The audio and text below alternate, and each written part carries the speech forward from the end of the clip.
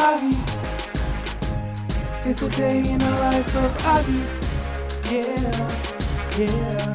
It's a day in the life of Augie. Yo, what is up, everybody? You were listening to another episode in the day in the life of Augie. This is your host, the one and only Michael Ogbonna, and I just want to thank everybody. Like always, thank you for listening. I mean, I don't know why you listen, but I appreciate it. I thank you for just coming back every week. Sorry for the inconsistency, but you can guarantee that I will post at least once a week.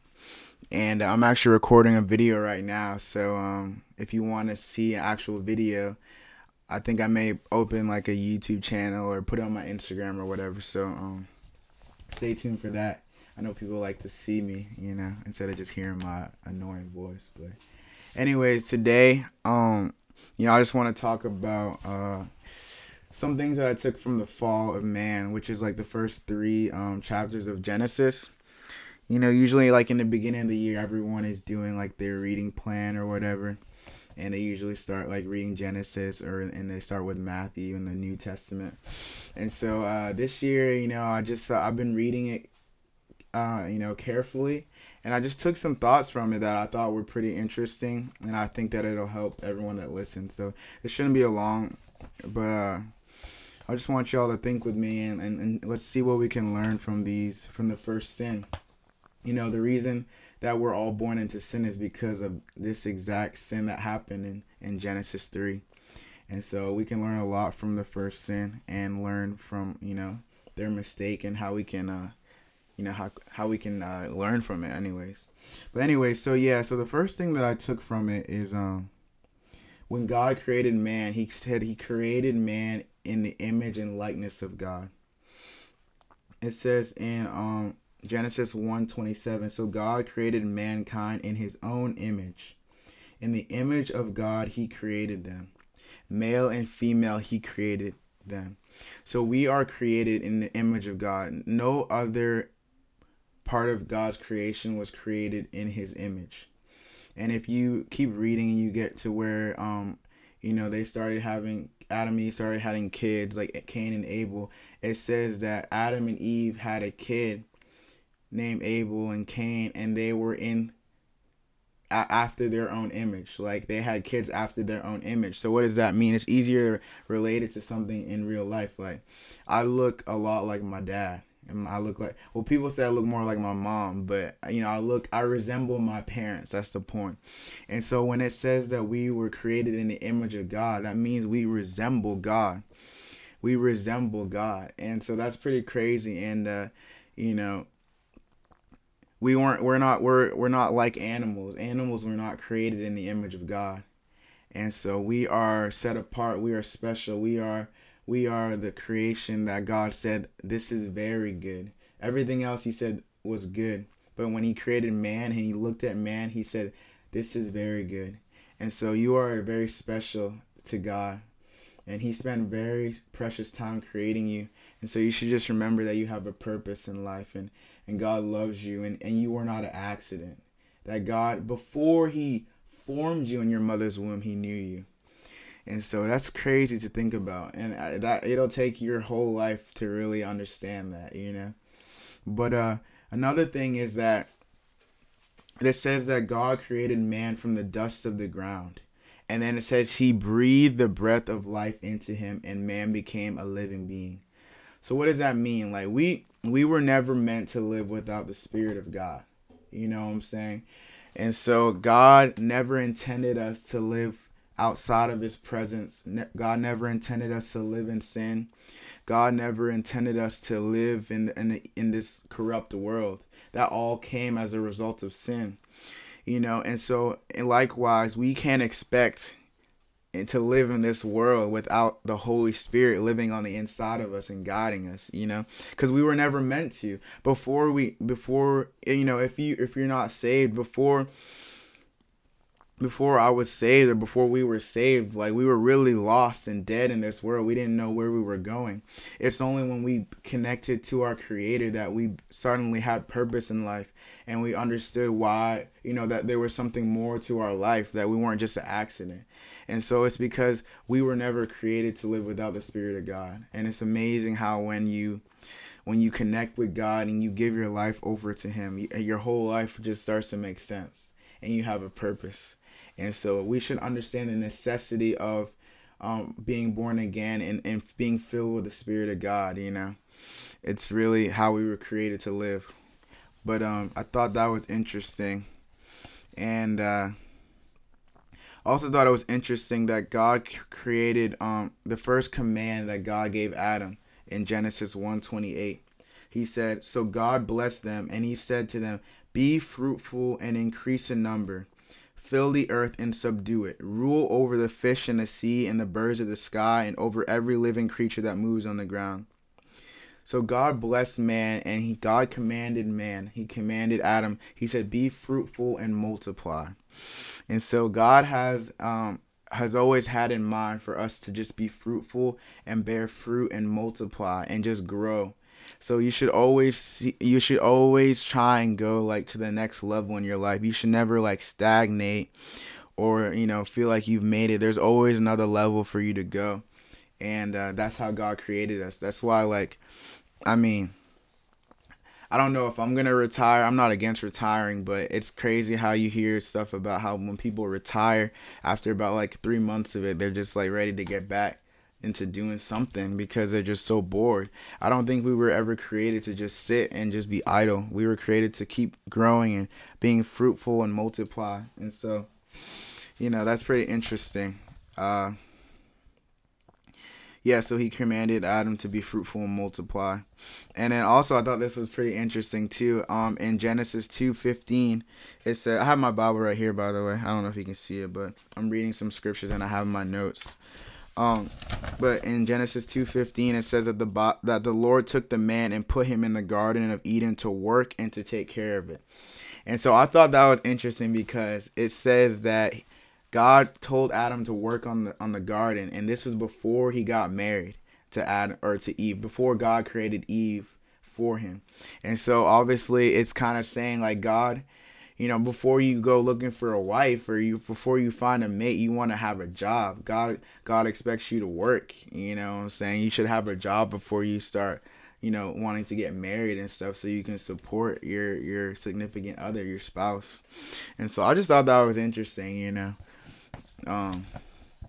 that God told Adam to work on the garden, literally, and take care of it. And that was his first job, essentially, But anyways, and then, so this was the command that God gave Adam. It was in Genesis 2:15 through 16. He said, "The Lord commanded Adam, the man. He said, 'You are free to eat from any tree in the garden.'" Literally, God made a whole garden. He said, "You can eat from any tree that you want." But He said, "But you must not eat from the tree of the knowledge of good and evil."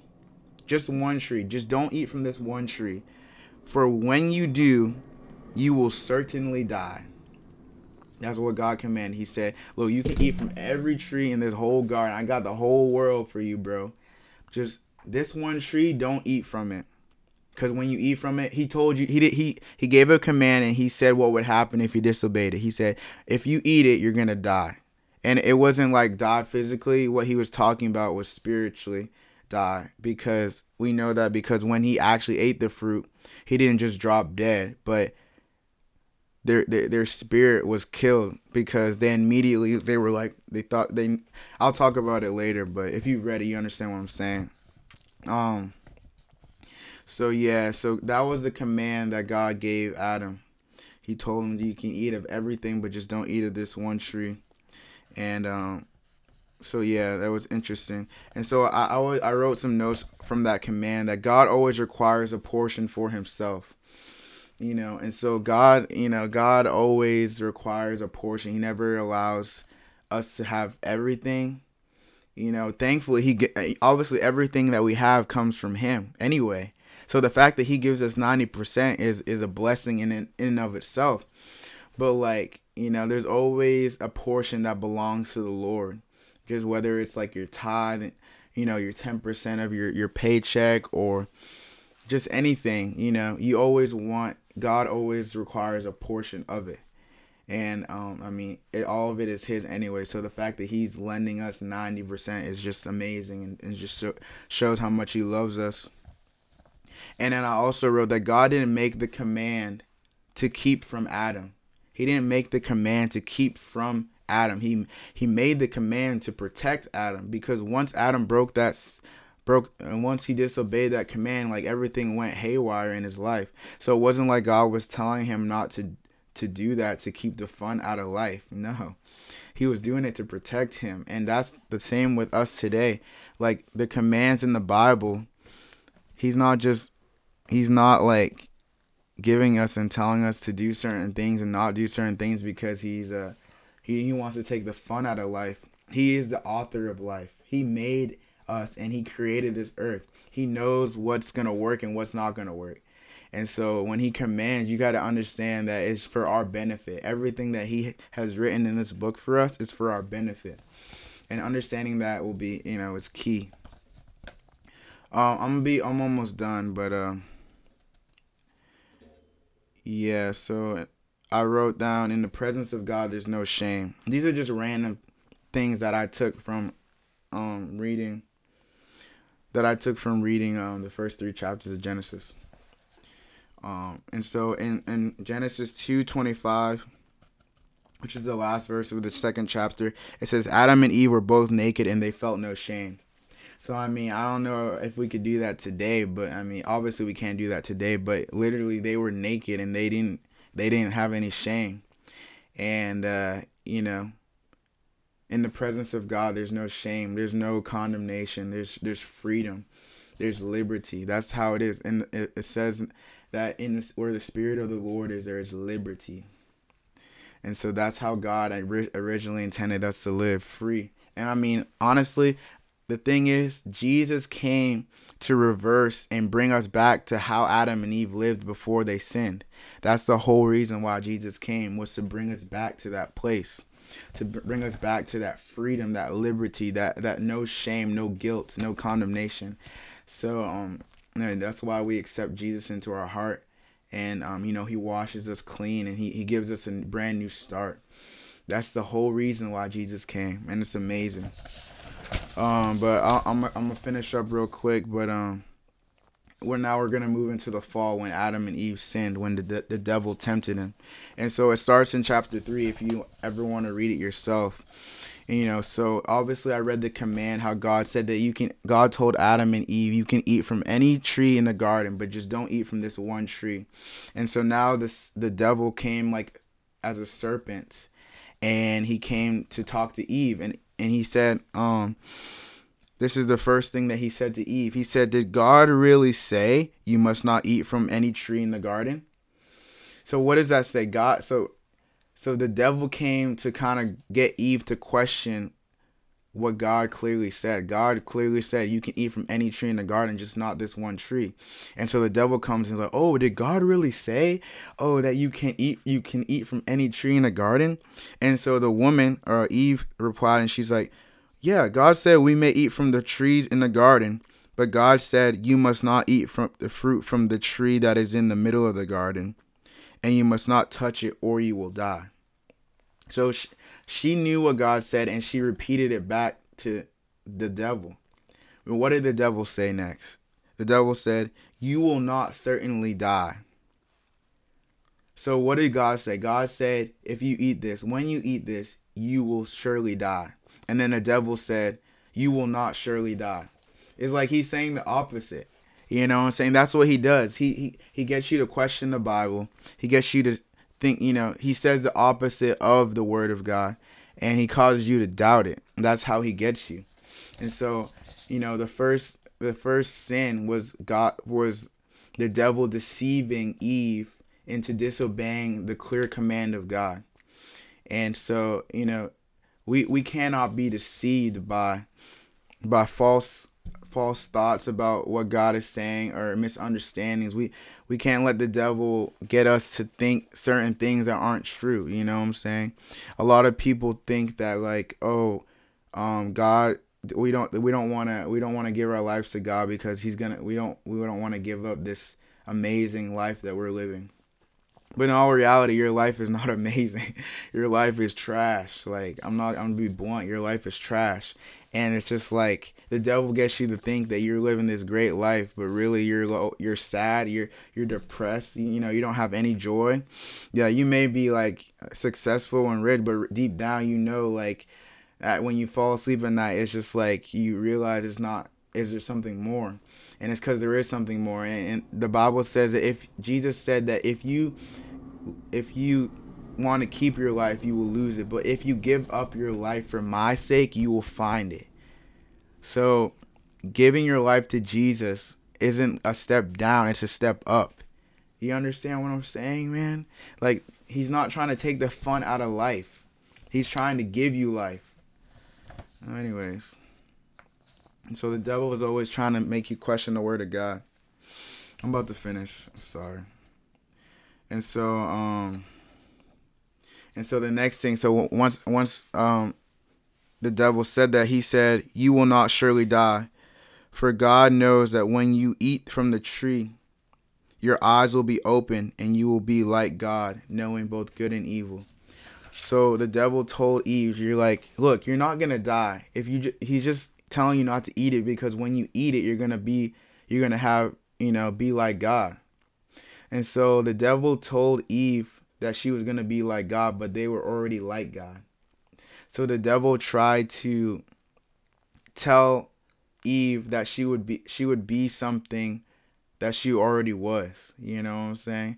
It's complete deception. It's complete deception, and the devil's been doing that since the brother was created. He was an angel, and then he got cast out of heaven, and he took a third of the angels with him. He deceived a third of the angels to come with him. He's been deceiving people from the beginning. And Paul said that we are not ignorant of his schemes. We're not ignorant. So you don't glorify the devil, but you understand how he works and how he wants to destroy your life.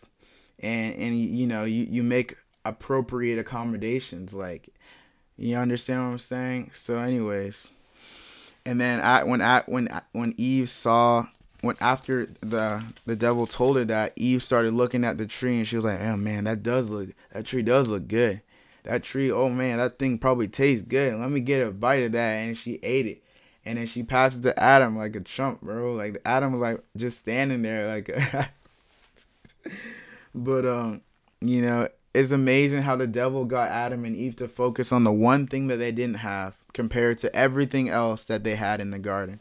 They had every tree in the garden, but the devil got them to focus on the one thing that they didn't have and they couldn't have. That's what the devil does today. Look, his tricks are not new. He does the same thing over and over. And we can learn a lot from the fall of man, you know what I'm saying? But the good news is God always has a solution. Even in the beginning, God had a solution to the sin that was committed. And so just always know that God always has the final say. No matter how bad it looks, God always has the final say. And I also want to encourage you, I'm going to end with this. When Adam and Eve sinned, all of a sudden their eyes were open and they noticed that they were naked and they started to hide and cover themselves. And then they heard God coming, so they ran and hid. And when God came, and he didn't see them where they normally were, because they always saw God always saw them every day at a certain time. And God came and was like, "Where are you guys?" And Adam was like, we hid. We heard you coming. We hid because we were afraid, and because we're naked. And God was like, "How did you know you were naked?" And so the immediate thing that happens when you're in sin is you feel like you need to hide from God. You need to run away from God. That's just a natural tendency. You feel ashamed and you feel like God, doesn't love you. But that's the exact opposite. God actually is looking for you. That's why he came to Adam and Eve and was like, "Where are you?" He's always looking for you no matter what. And so the time to come close to there's never You never should run away from God, even when you're in sin. That's actually the time to come near to God, because he loves you. And even though you may have fallen short, he loves you and he'll forgive you, that he's merciful. And obviously he wants you to change. He doesn't want you to keep doing that. But never run away from God in your shame, and never be, never get to the point where, I don't want to go to church because I'm just not living right. I don't want to. Dude, like, that's the best time to come to church, because the Lord will tell you and remind you how much he loves you. And when you realize how much he loves you and how much, he did for you to, to have a relationship with him, you'll realize, like, it's not worth it living in the world anymore.